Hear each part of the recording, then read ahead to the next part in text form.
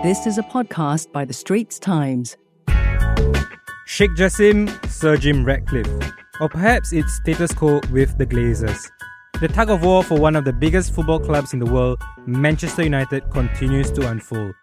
Whether it's Manchester City's ownership and its UAE government links, or talks of Newcastle United's close ties with the Saudi Arabia state, football ownership is well and truly in the spotlight. Hi, I'm ST Sports reporter Deepan Raj Ganesan, and this is ST's Hard Tackle, where we examine, analyse and debate a sports topic each month. And in today's episode, Sport Business Group Leader for Deloitte Asia Pacific, James Walton, and my ST colleague Sazali Abdul Aziz join me to get stuck into this topic that's divided fans all around the world. The ultimate question is, should fans care about their owners and who or what they stand for? Firstly, welcome gentlemen to ST's Hard Tackle. Hi Sazali, hi James. Hi there. Hi Deeps, you're looking nice today. Thank you so much. Now, first and foremost, so much talk about football ownership, various different businessmen. James, can you give us an understanding of why football clubs are attractive to businessmen? Are football clubs actually profitable? Yeah, there's a couple of reasons that more and more business people are looking at this. In some cases in the past, we've seen it almost as a form of capital flight and people moving money out of their countries. There was a lot of talk with the wave of Russian ownership that came the first time that this was people trying to get into the UK or get into France and take their oligarch money and get out before Putin turned on them or something like that, right? And then we saw similar with China at various times. In some cases, it's a vanity project, and that's what our own Singaporean Peter Lim has sometimes been perhaps unfairly accused of, is that it's really about a networking opportunity and to put him at the table. But increasingly in recent times, people are actually seeing that with the way that the prices of clubs are going, that it is a speculative investment opportunity. And you've only got to look at some of the prices that clubs are being bought at and then sold in the years ahead. You look at how much the Glazers paid for Man United versus how much the prices they're talking about receiving are now. And it really is a huge multiple, and it represents a great investment opportunity. So increasingly, it's becoming an opportunity to make some money, build some brand, but that potentially I can hold it for 5 years and I can double my money out the other side. Mm-hmm. Sazali, do you see that fans are getting a better understanding of why businessmen want to own football clubs? Like, from your understanding in the side of journalism over the years, do you feel it's a topic more people are talking about? Because, forgive me if I'm wrong, but previously, I didn't see much people talking about football ownership, but everyone's talking about it now. Yeah, definitely. I think in the last 2 decades, as pretty much what James has mentioned, football in general has become much more of a business. You see ownership and brokers are involved, financial, the experts, they're all working behind the scenes. I happen to be reporting on the alleged interest from the Singaporean cousins, if you recall, a few years ago. For Newcastle. Yes, yeah. For Newcastle. And I happened to speak to a broker in JP Morgan based in Hong Kong, and he has told me off the record that he had been involved in several possible or attempted takeovers of clubs. You know, obviously not coups, just proper takeovers. And really, it is a business thing, and it's really come to the forefront in the last 20 years. I think before that, football was in many ways a much simpler game. Yeah, that's correct. James, I mean, he talked about it right there. You know, it was a much simpler industry at that time. But right now, do you think that more fans, and I'm not just talking about like European football, even in Singapore, a lot of the conversation sometimes around Lion City Sailors revolves around, is Forrest Lee actually doing the right thing? You know, is he getting the club right? Should fans actually be talking more and more about the ownership side of things? And why do you think this interest is even coming about? I think when you look back at the early days and you think back to Roman Abramovich and all that, I think there was an element was, okay, there's 1 or 2 teams and everyone else can throw brickbats at them and complain about them, but it's 1 or 2. But it's almost got to a point now in the Premier League where you've either got the owner or you haven't got the owner. And when you look now at the league and you say, well, you've got Man City who are spending that money as owners, and now you've got Newcastle who are spending that money, and now you've got Man United talking about ownership. You've got Todd Boehly and Chelsea spending all that money. You've got Arsenal fans saying, why are our owners not spending enough money over the last couple of years, or they're a bit happier now. You've got Spurs fans saying, our owners are not spending enough money. It's almost become that there is such an arms race that if my owner is not spending that money, then my owner is not doing the right thing and get out the way. And I think we're going to lead into a discussion on this. That is then when your morals and your ethics and everything get a little bit conflicted, because we have viewpoints on things that if it was an everyday incident happening, we would say, my God, that's outrageous. But then when it's the owner of our football team somehow connected to doing it, we all kind of go like, yeah, they killed a few people, but we're back in the Champions League, right? You know, Newcastle, not to say anything else. But suddenly it becomes a bit, I'm conflicted by that. And meanwhile, other fans are sat there going, oh, your club owners, human rights violations. And then they're going, wait, what's that? We have owners coming in from a Middle East oil state? Oh, yeah, that's okay. That's all right. I'll take that as long as they spend the money, right? And people are finding themselves in these quandaries, but at the end of the day, they want their team to be successful. We would all love to have a multi-billionaire owner spending loads of money who earned it through philanthropic methods and is whiter than white and has done everything they should have done. But there's very few people in the world who fall into that category, right? Exactly. And like you said, we will dive into that topic a bit later on. But before, I bring in Manchester United into the conversation and why they've been in the news in terms of their sale. Sazali, just using your black and white lens as a Newcastle fan, could you just share very quickly why the Mike Ashley reign was so frustrating and why you couldn't wait to have new owners? Just to give a perspective of how United fans are feeling. Do you understand how they're feeling? Okay, so that's a two-part question. Sure, I can give you my view. I've supported Newcastle since James Milner was a youngster at our club. So that's a long, long time ago. Fair bit of ups and downs. And as you mentioned, Mike Ashley, a lot more downs than ups, literal relegations. To answer your other question, no, I don't get the Man United fans' frustrations and how they feel, because I feel like what they are feeling is different. What they are feeling is they come from a place where, my team... It's called entitlement. Yeah. Well, I mean, I didn't want to use that word, but basically, we used to be sitting at the big boys table, winning everything, spending. They are still spending now. But, they used to be among the elites of the elites, and now they are no longer that on the football pitch. I get that the club is not being run well by the Glazers in terms of how they've leveraged it to make money and, also service debts. But it's not like they've not put any ambition into the club on the football front. They know... And they're still winning trophies. Not at the rate I think Deepan and the Man U fans would like. But at a rate that Spurs fans would love. Yeah, no, because at the end of the day, they know that to keep the Man United brand valuable, there needs to be some level of success and achievement. But it's crazy to me how Man United fans have cried about, Glazers not spending enough money when 5 of the top 20 transfers of all time were spent under their reign. So it's just mad to me, So what Newcastle fans suffered through was going through literally multiple transfer windows, not making a permanent signing under Mike Ashley. You had your transfer record was from 2005 to 2021 was Michael Owen at 25 million. Yeah. 16 years. And there was one transfer window where every day I was reading, Bournemouth broke their club record. And I'm like, our club record was from 15 years ago. So, but there was also the other thing with Mike Ashley, right, was that besides the fact he wasn't spending money, he was then renaming St. James's Park. I was going to get to that. Yeah. So and not just renaming St. James's Park. He turned the stadium into a billboard for his company. So and I have to say that ruined my trip to St. James's Park. All the photos I have that stupid Sports Direct, in the background, blue and red. Even in the tunnel, it was plastered everywhere. So, you imagine if this Anfield sign was surrounded by a corporate company's logo or the Old Trafford. One of Stratford and you End didn't, but also that you didn't feel like you were getting any money or value invested in the club in exchange for that, right? So like I said, if the Stratford End was renamed the Glazers Corner or something, then call me and say, we are in the same boat, because I don't think it's the same thing. Yep. So the reason for that question, and James, I'm coming to you next, is that a lot of times in these past few weeks when I speak to fellow fans and I tell them, I'm not quite sure about the Qatar ownership or the possible Qatar ownership. And the retort that most United fans have is, does that mean that you just want the Glazers to stick around?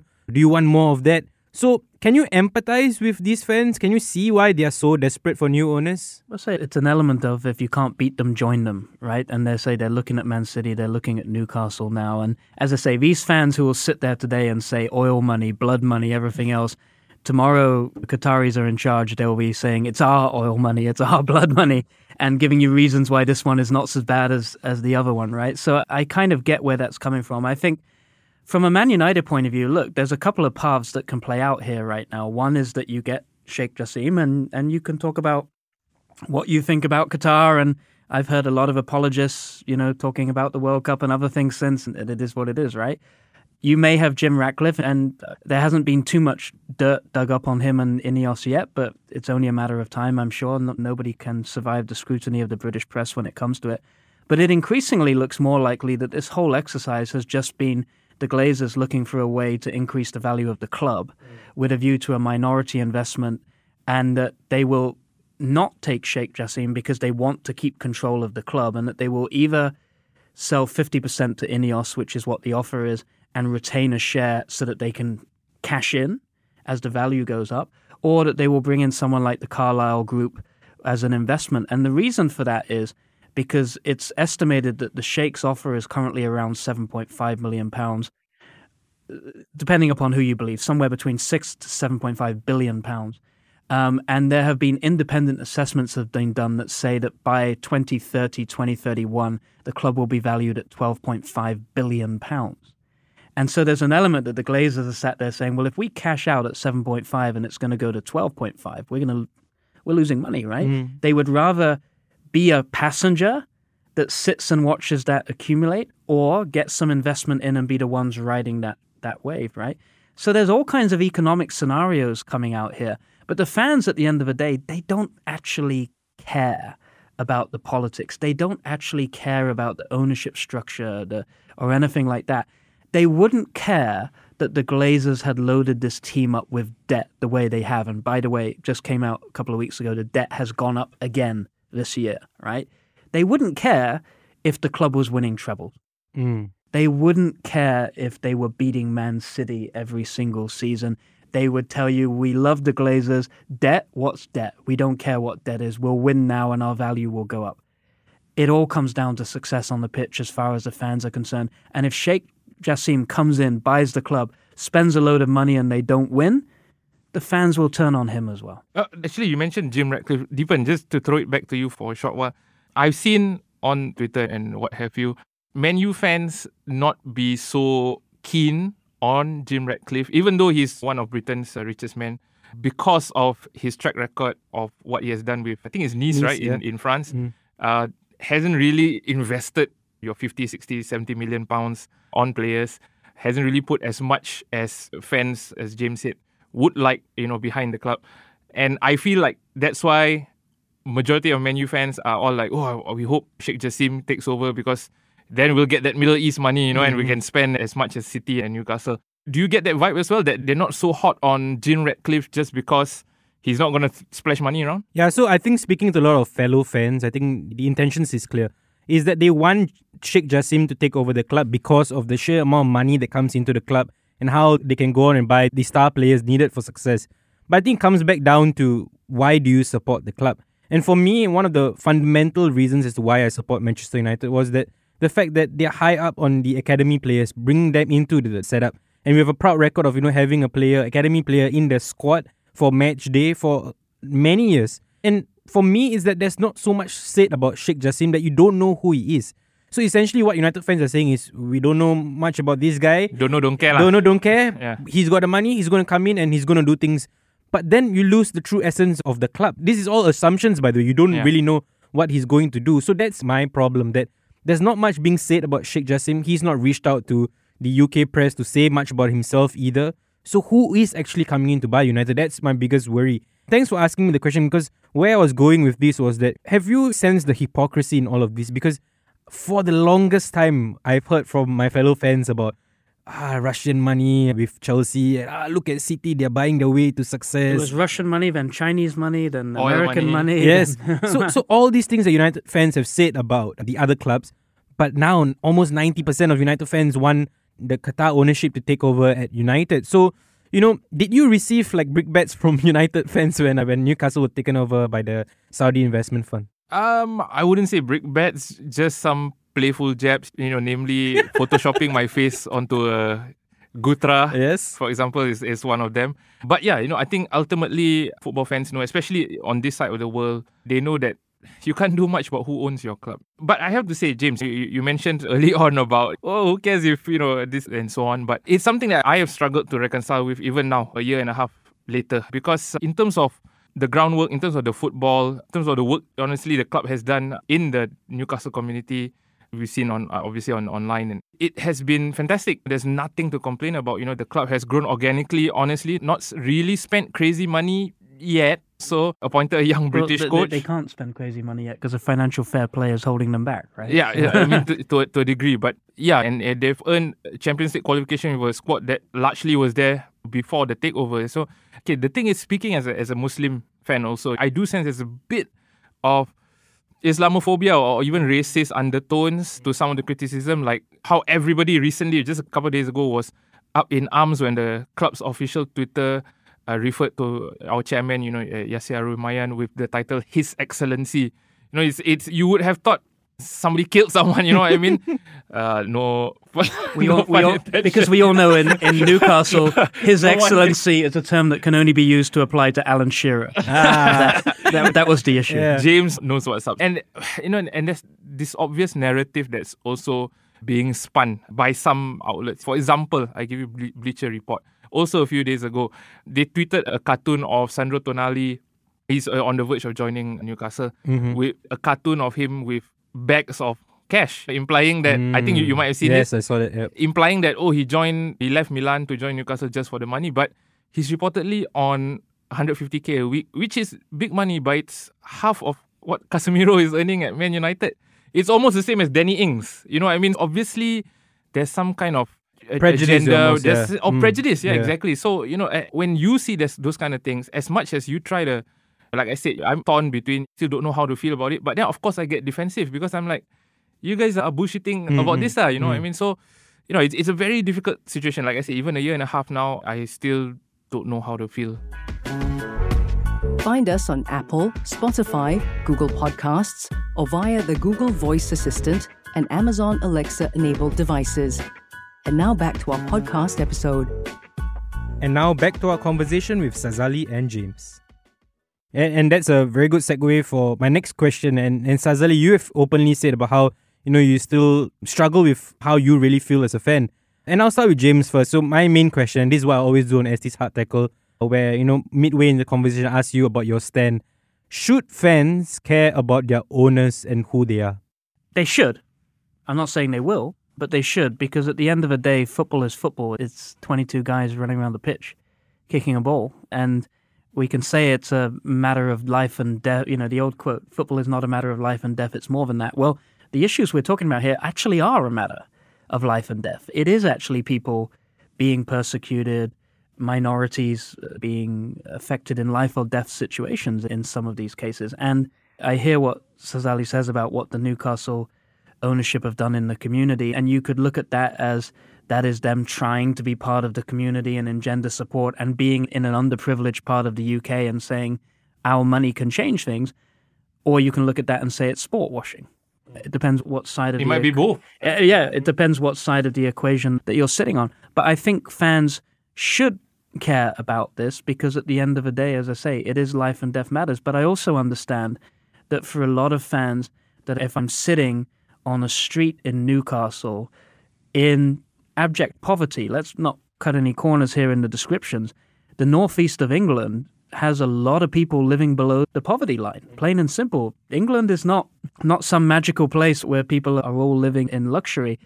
And in these communities, and these people who are sitting there, who their only joy, they're unemployed, their situation is what their situation is, and the only joy they get is watching a football team on Saturday, and whether that football team wins or loses changes their life. And then they're being asked to care about someone on the other side of the world who they've never met, in a culture that they can't relate to, in a situation they can't relate to, and being told that because that person over there has something happening to them, your football team is wrong. And that's why we get the reaction that we get. So I think they should care, but I also understand why for many people it's very difficult for them to relate to that and to connect to that.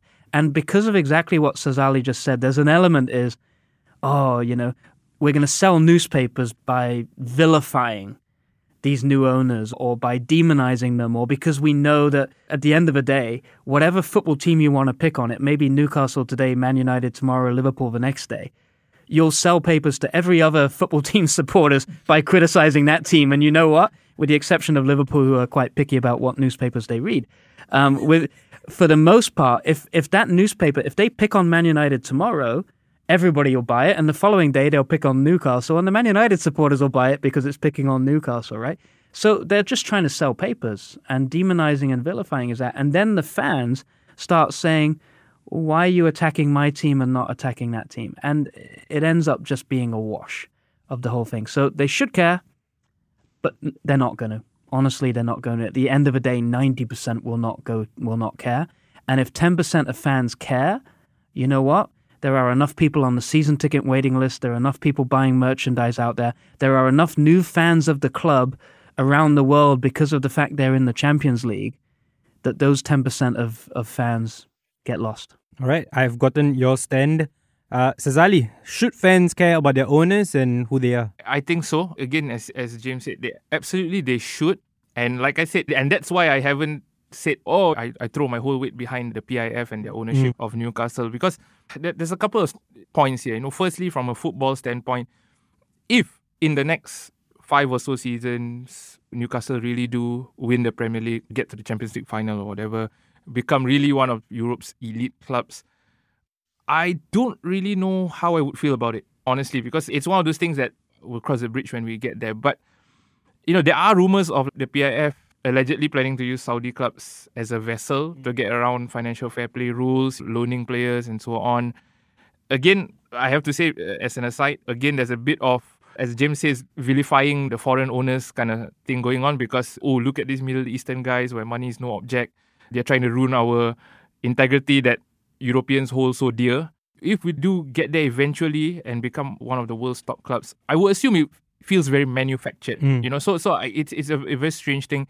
But at this point, in terms of the team, it's still very much in the building phase. So there's something exciting about it, and I'm on for the ride. And sorry, just something that you both have touched on is this element of, can I care about something that I have no control over? Like, at the end of the day, if, for example, I've said so much about how I'm a bit indifferent to if Sheikh Jassim were to take over, but at the end of the day, when the season starts, I see myself, rooting for Manchester United to win those games. So, should I care about something that I have no control over? I mean, it's very difficult to change football teams. What are you going to do? Go support another team? And there's been very few examples. Why not? Why not? I mean, yes, it's in your blood, right? I've been a Tottenham fan for 40 years, for better or for worse, and I can tell you that if I turn around tomorrow and said, you know what, I don't agree with Daniel Levy, who am I going to go support, right? If I go and support this lot Newcastle over here, I'm going to get crucified by everybody I know, right? So, and if you look back in the history of football, how many times have there been situations where fans have en masse left a team and moved to another team? From an English point of view, I can only think of 2 instances, which you could argue how successful it's been. One is Manchester United and FC United, and the other one is Wimbledon and MK Dons.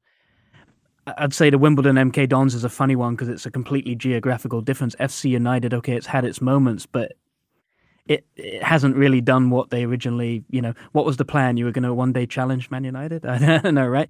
But I think that has almost come less as a revolt against foreign ownership and more almost as a revolt against modern football, and that we want to go back to paying $5 for a ticket and enjoying the game and everything else, right? So when it comes to changing your team, I would love a situation for the sake of Singapore football. I know we're not here to talk about Singapore football, but where I don't know how many, 500,000 Man United fans that live in Singapore all turn around and say, no, we don't support Sheikh Jassim. We are going to go support our local football teams. And the money we spend on merchandise and the time we spend watching Man United games, we're going to go watch the SPL. My God, it would be transformative. It ain't going to happen, right? And so realistically, as I say, what will happen? Man United fans, 1% of fans worldwide might say, you know what, I'm taking a stand. I'm not going to buy merchandise anymore. How many fans are even going to the games? How many fans are even buying legitimate club merchandise, not the stuff you find on Bangla Road in Phuket, right? But with the stuff that's actually the stuff that comes from the club. How many people are paying money to watch the club on TV in a way that the money of them watching directly influences how much gets paid in TV rights? They don't care. And as I say, for that 1% that leave, they'll sign a player and get more people. But just by the way, I'm looking forward to that Newcastle team you've just told us about with Cristiano Ronaldo and Karim Benzema up front, Kante in the midfield, Koulibaly at the back. Now I know what's going on, and now it all makes sense. But going back to the point about ownership, I mentioned earlier, I am aware, obviously, of the alleged sport washing and the allegations.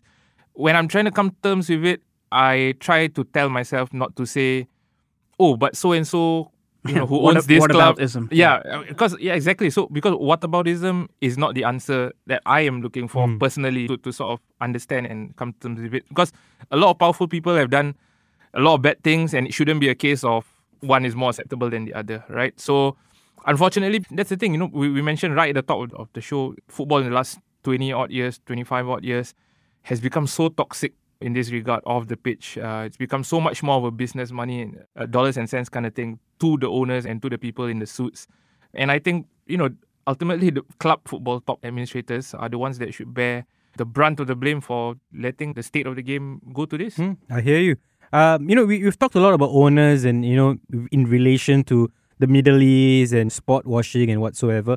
Just to come away from that for a bit, James, time for you to put on your Spurs hat, because it's a bit different at Spurs, where there is no poor human rights record that the owner, Joe Louis, is known for. I don't know, they've been torturing a lot of fans for a very long time. In a very different way, of course. But Spurs fans are generally unhappy. And we see the same thing at Valencia, where, Peter Lim has been in charge, and they almost got relegated in the last season. And again, that's also not a poor human rights record to speak of. In fact, in Singapore, Peter Lim has done a lot for athletes here in Singapore. But still a lot of unhappy fan base. So at the end of the day, is it all down to just success? And if the team is successful, the owner is good. And if the owner is not good, that probably means the team is not successful. Is that just as simple as that to sum it all up? So, I mean, I know you want me to come to Spurs, and I will. But as I say, I look at the Man United example we've talked about. And as we said, the Glazers have spent money. Yep. And they've invested in people, and they've brought what on paper were very good managers into the club. And I look back at Spurs, right? There was a point in time where Spurs tried to appoint Louis van Gaal, and he chose Man United. So Spurs took Pochettino. Probably worked out better for Spurs at the end of the day, but at the time, the fans were like, well, who's Pochettino? We wanted Louis van Gaal. And you look at the current situation at Spurs, that, a lot of supporters like me had reached a point that we said, well, look, if Conte, who wins a trophy everywhere he goes, can't win a trophy, and Mourinho wins a trophy everywhere he goes, can't win a trophy, then what more can you do? If you're Daniel Levy, you're saying, I brought in Conte, I paid him what I paid him, I did whatever we could for him, and the amount of money he was actually able to spend was not an insignificant amount of money. He brought in something like 14 players or something like that, far more than anybody else had. And you're sitting there and you're Daniel Levy, you're saying, well, what else can I do? And his principle has always been, I'm not going to endanger the financial health of this club. And that's a businessman speaking. And fans are basically saying, endanger the financial health, but not the financial health of the club, endanger the financial health of yourself, right? Of Joe Lewis's pockets and deep pockets and short arms and all that, and put money on the table to invest in the players and get the players. So as Spurs fans, we sit there and we say, at the end of the day, I don't think our sense of entitlement is anything. I think we're like Newcastle in a way, slightly more successful until recent times, but that's okay. But we don't have the sense of entitlement that Man United, Arsenal, Chelsea, now Liverpool, Man City all now have. Mm-hmm. If we got one trophy every 5 years, if we were in the Champions League 3 years out of 5, and we've been in the Champions League more than that, Spurs fans, and if we played the right football, Spurs fans would actually be okay. Their issue right now is not just about money spent, it's about not coming close to winning a trophy. But even more so in recent times, it's been about, where is the club going? What's the direction? How are you employing this guy, Nuno Espirito Santo one day, and then Conte the next day? What is your strategy? We keep having directors of football come and go, and the latest is we're hearing that Paratici's scouting structure that he had set up is all going to be torn up again. Well, hold on. He wasn't fired from the club. He left the club because of what happened. So why are we tearing up his structure and everything? So the feeling is that the club is being run by people that have no sense of direction, and that, yes, you're throwing money, but that you don't have a clue. That's what the fans are saying. That's what the fans are saying, yep. And if a new owner came in and spent the same amount of money Daniel Levy has been spending, but people felt like there was a strategy, there was a plan, you haven't just jacked up your season ticket prices again as they just have. They were sending out emails at a time when Ryan Mason was in charge and where there was talk of Harry Kane leaving, saying that your season ticket prices have gone up and you need to renew by next week. And the fans were saying, you know, how tone deaf is that? And it's like when they announced that there would be a cheese room in your wonderful stadium. And we're going, we don't want a cheese room. We want players, a trophy room. You know, we don't need. Well, maybe we have trophies for the best cheese in the Premier League. I know. Those are the things that are actually upsetting the Spurs fans. And you know what? We don't need an oil shake to deal with that. We want someone to come in that the team, that the fans feel cares about the club, cares about the team, and has a direction, and lets football people run the club instead of business people running the club. I think we've also touched on, you know, what can a fan do if certain ownership comes in. You know, you can't really just walk away from supporting your football club. Just to wrap up this conversation and, you know, ask you guys, what do you hope to see being introduced in terms of changes? But I first want to ask about something, and this is something that I've grappled with in these last few weeks, where every time I speak about my feelings towards why I do not want Sheikh Jassim to take over the club, I'm met with like this hostility from fellow fans, or almost like a, oh, why are you taking the high road? Who do you think you are? Kind of narrative that comes about. And then I take a step back and I realize, like, should I really like just maybe reflect back on that? Like, should I give this Qatar ownership a chance, kind of thing? But where do you think this comes from, and how can we eliminate that so-called conversation? You know, is there any changes that can be introduced in terms of FIFA or the English Premier League to prevent, you know, certain sections of ownership from coming in?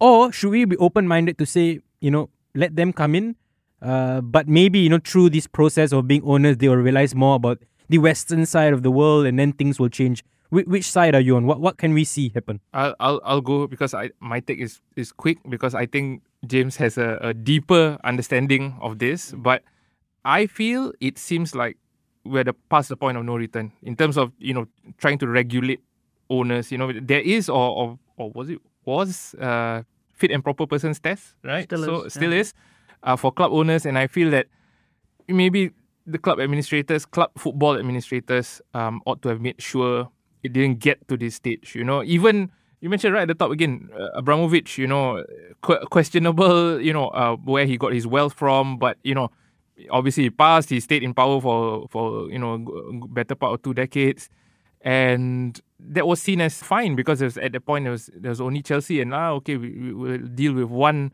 plastic team, so-called, you know, and then after that it became Man City, and then it became, you know, obviously Newcastle and so on. But, you know, now we're at this stage, I don't know what else can be done, really. James? Yeah, I mean, look, you can look at US sport and you can say that there are various measures in US sport to make it more competitive, which negates some of the aspects of financial doping, right? So you can look at their draft system and how it distributes players. You can look at their free agency models. You can look at the luxury taxes they have and the payroll taxes and things like that, right? And how that leads to a situation where you have a continual change of competitiveness. Even a lot of people don't realize that in a lot of the US sports, the merchandising revenues are split. So even if one team has more supporters and is selling more shirts and more caps, the money all goes in a pool and gets split out, right? So there are a lot of things like that redistribute wealth and make the sport more even. However, will that stop a foreign owner coming in and sport washing? So the question is your issue about how it's distorting competition? Because those things would address how it's distorting competition, because they would level the playing field, right? Or is your issue that they're coming in and sport washing? Because I can still come in, buy a team in that situation, work within the limits and sport wash, right? Or is your issue around whether or not these people should even be owning a team in the first place, at which point you look at your fit and proper test, but the fit and proper test so far hasn't been doing a lot, right? And it's funny you talk about Abramovich, because these owners that we're coming in and we're saying, ooh, you know, Qatar, Saudi Arabia, ooh, you know, is what it is. Abramovich just got kicked out for nothing more than the crime that his passport was a Russian passport. It was not about where his money came from or anything else. Now, I'm not sanctioning what Russia has done in Ukraine or anything else, but he got removed as an owner for the fact that he had a Russian passport. Has Abramovich ever been linked actually to any human rights violations or anything else? No. It's questionable where his money came from in terms of nepotism and cronyism and anything else, but he's never been linked to any of those human rights violations or anything else. And yet he gets kicked out and these new owners are coming in that have some question around. So it's clear, fit and proper test at the end of the day, it's so subjective, it's so qualitative that you'll never actually be able to use it to enforce anything. So you kind of get to a point that you say, well, do you just have to accept that it is what it is, and this is where the money is going to be spent right now, and that people are going to use these clubs as playthings, and that this will be where it's at? And we were all worried about Chinese investment 10 years ago, and now there's one club, right? I think left, only Wolves left, right? That's actually owned by a Chinese owner. What's perhaps more worrying is that right now, if you look at the Premier League, there's only 4 teams actually owned by English owners. But even then, like they are owned by people who are essentially gambling companies. Well, right? so you've got Brentford, Brighton, Luton, and Luton's basically owned by the fans, and then you've got Spurs, which is owned by Joe Lewis, who sits somewhere in the Caribbean in a tax haven, having made money off the collapse of the British pound, right? So you know, those are your English remaining owners, and then you can argue about West Ham owned by a Welsh owner who made all his money in porn. Is this the kind of owners everybody has something to be hit with, that you want to look at? But on the other hand, it is the investment of these owners that is making the Premier League the best league, trademark, in the world, and that makes it watchable and what makes it exciting and what brings it into our homes and puts it on our TVs and everything. If all these owners walked away and we went back to the old model of some guy who owns a local used car dealership, you know, being the chairman of the club, and if you go back and watch The Damned United, and you know, for those of you that are not familiar, I love that movie. That is the kind of thing that you really had at that point in time. Would English football be any better, or would it become a backwater? You mentioned stuff like, you know, salary caps, you know, drafts and so on that it like you find in North America. Would that not, again, and going to your point about, you know, making the EPL the biggest league in the world, would that not hamper the EPL? Right? It definitely would. I mean, Yeah. you look at how, you know, to bring it back to a Singapore context, you look at how some of the rules that have been put in place to support Singapore football have then hampered our teams when they've gone up to Asian levels because of how many foreign players they're allowed. And if you actually look back to the English Premier League in the days where there was a limit on how many foreigners you could use when they went to Europe, and Man United were having to leave Peter Schmeichel out of their matchday squad because they had too many foreigners, right? Rules like that, ultimately, they level the playing field. And if you are a US sports team where you are the world champions for winning the US trophy, then so be it. You can be okay. But if you're an English team and then you have these caps and you have all these things, and then you go into Europe and you try to compete, then you will have issues. Yeah. And then will it still be the best league in the world? Yeah. Yeah. I think it's been a very robust conversation. Lots to talk about football ownership. And I think this is why it's important that you don't just take a step back and ignore what happens in terms of football ownership. Actually discuss it. Sazali, thank you so much for joining, and James as well. Look out for the new English Premier League season. I'm quite sure there's so many tales to be told from there. Once again, thank you guys for coming in. No problem. Hey, thanks. That was a podcast by The Straits Times. Send your feedback to podcast@sph.com.sg. Find us on Apple, Spotify, Google Podcasts, or via the Google Voice Assistant and Amazon Alexa-enabled devices. For more podcasts by The Straits Times, The Business Times, and Money FM 89.3, you can also download the Audio by SPH app. That's AWEDIO.